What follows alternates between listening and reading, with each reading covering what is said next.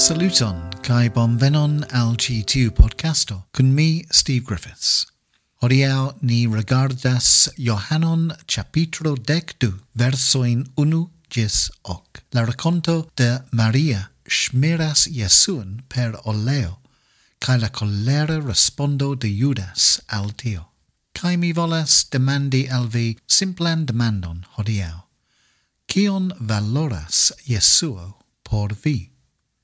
Ne estas facila demando, sed la maniero kiel ni vivas niajn vivojn donas al ni la respondon, mi pensas. Eble ni ĉiuj limigas kiom ni donas al amrilato kun Jesuo. Ni preĝos tiom multe ĉiutage. Ni ĉeestos preĝejon ĉi tiun numbron de fojo ĉiumonate. Ni donas ĉi tiun monsumon al la Mesio de Dio. Ni donos ĉi tiun kvanton da horoj kiel volontulo.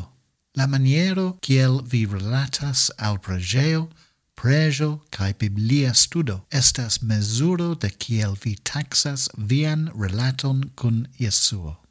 Nia legado de Johano helpas nin pensi pri tio per la sintenoj de la du ĉefaj homoj, Maria kaj Judaso. Ni metu ĉi tiun rakonton en kuntekston. Kelkajn tagojn antaŭe Jesuo levis Lazaron el la mortintoj. Lazaro estis la frato de Maria kaj Marta. Do eble ili nun festis la reveno de Lazaro.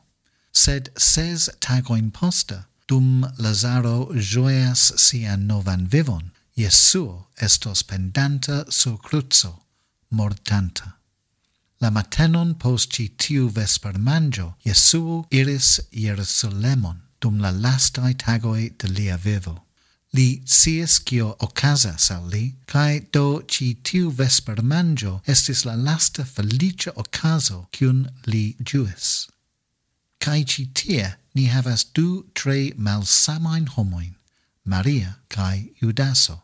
Nun Maria estis tre dankema al Jesuo, ĉar levis sian fraton el la tombo. Ŝi scias ke li ne estas ordinara viro, kaj ŝi volas doni la honoran ŝuldata al li.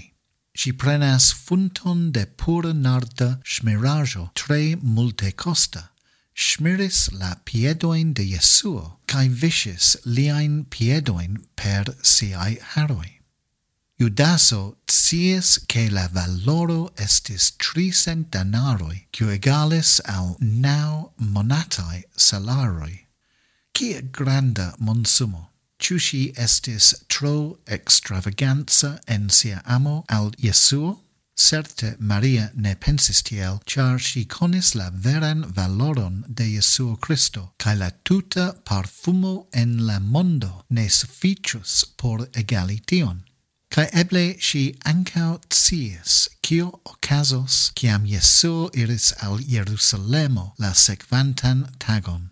En la Malnova Testamento 4 grupoj de homoj estis sanktoleitaj per parfumita oleo: profetoj, pastroj, reĝoj kaj mortintoj. Jesuo estis en la vico de la profetoj. Li tenas la titolon de la eterna ĉefpastro en la libro de Hebreoj, kaj li estis la reĝo de reĝoj kaj sinjoro de sinjoroj.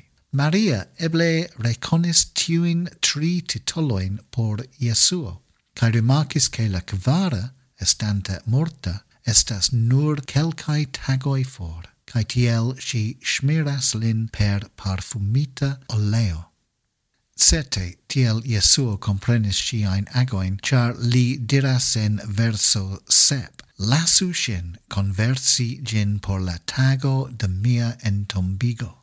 Ŝi ne zorgis pri tio, kion homoj pensas pri ŝi. Ŝi ne zorgis kiom multe ŝi estas kritikita.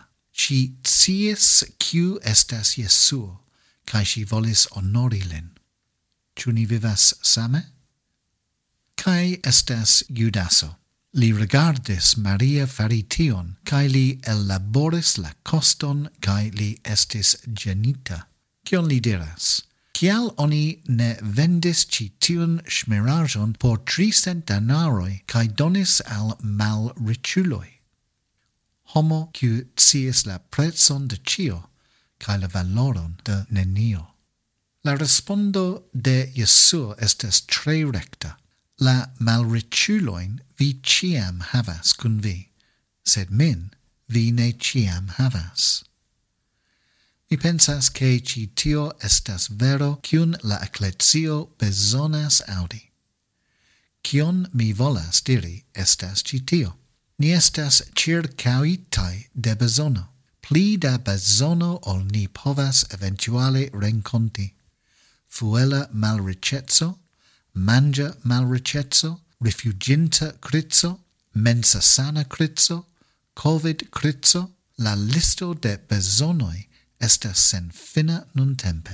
Kaj kiel eklezio ni devas respondi al ĉi ĉiuj sociaj bezonoj laŭ nia eblo komprenebla, sed ni neniam devas forgesi la fakton ke la eklezio estas komunumo de adorado. Iuj diras ke servi la bezonojn de la malriĉuloj estas ago de adorado, kaj tio estas parte vera. Sed ĝi ne anstataŭas la fokusitan adoron de Dio. Ni devas ĝustigi la ekvilibron. Estas diferenco inter la du, kaj Jesuo faras tion ĉi tie. La malriĉuloj ĉiam estos kun ni.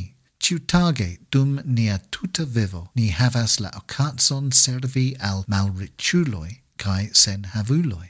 Sed estas tempoj kiam ni devas koncentrigi al Dio kaj donu al li nian atenton, nian laŭdon kaj nian adoron. Sidi en lia ĉeesto kaj adori lin. Sed Judaso maltrafis la punkton. Lia menso estis elaboranta la financan koston. Sed foje kiel Maria montris al ni bezonas pensi alimaniera. Ni bezonas ambaŭ. Ni devas ĝustigi la ekvilibron. Do mi revenas al mia originala demando. Kion valoras Jesuo por vi? Se vi estas kiel Judaso, vi eltrovas kiom da Jesuo vi povas konveni en vian vivon, sen ke li tro efiku de via tempo, via enspezo, via energio. Sed vi estas kiel Maria, kaj vi eltrovos kiom vi povas konveni en la reston de via vivo, ĉirkaŭ via preĝa vivo, via preĝejo, via ministerio, via biblia studo, kaj tiel plu. La adoro de Dio estas tio por kio vi estas kreita, kaj ĉio alia bezonas kongrui ĉirkaŭ tio. Mi proponas ke vi pensu pri via propra vivo en la lumo de ĉi tiu rakonto kaj la ekzemplo de Maria.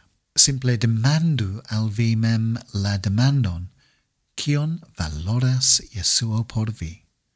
Ĉu vi povas trovi pli da tempo ĉiutage por preĝi, legi la Biblion? Ĉu vi povas trovi pli da tempo en via semajna horaro por ĉeesti adoradon? Maria donas al ni bonan ekzemplon ĉi tie por sekvi. Kion valoras Jesuo por vi?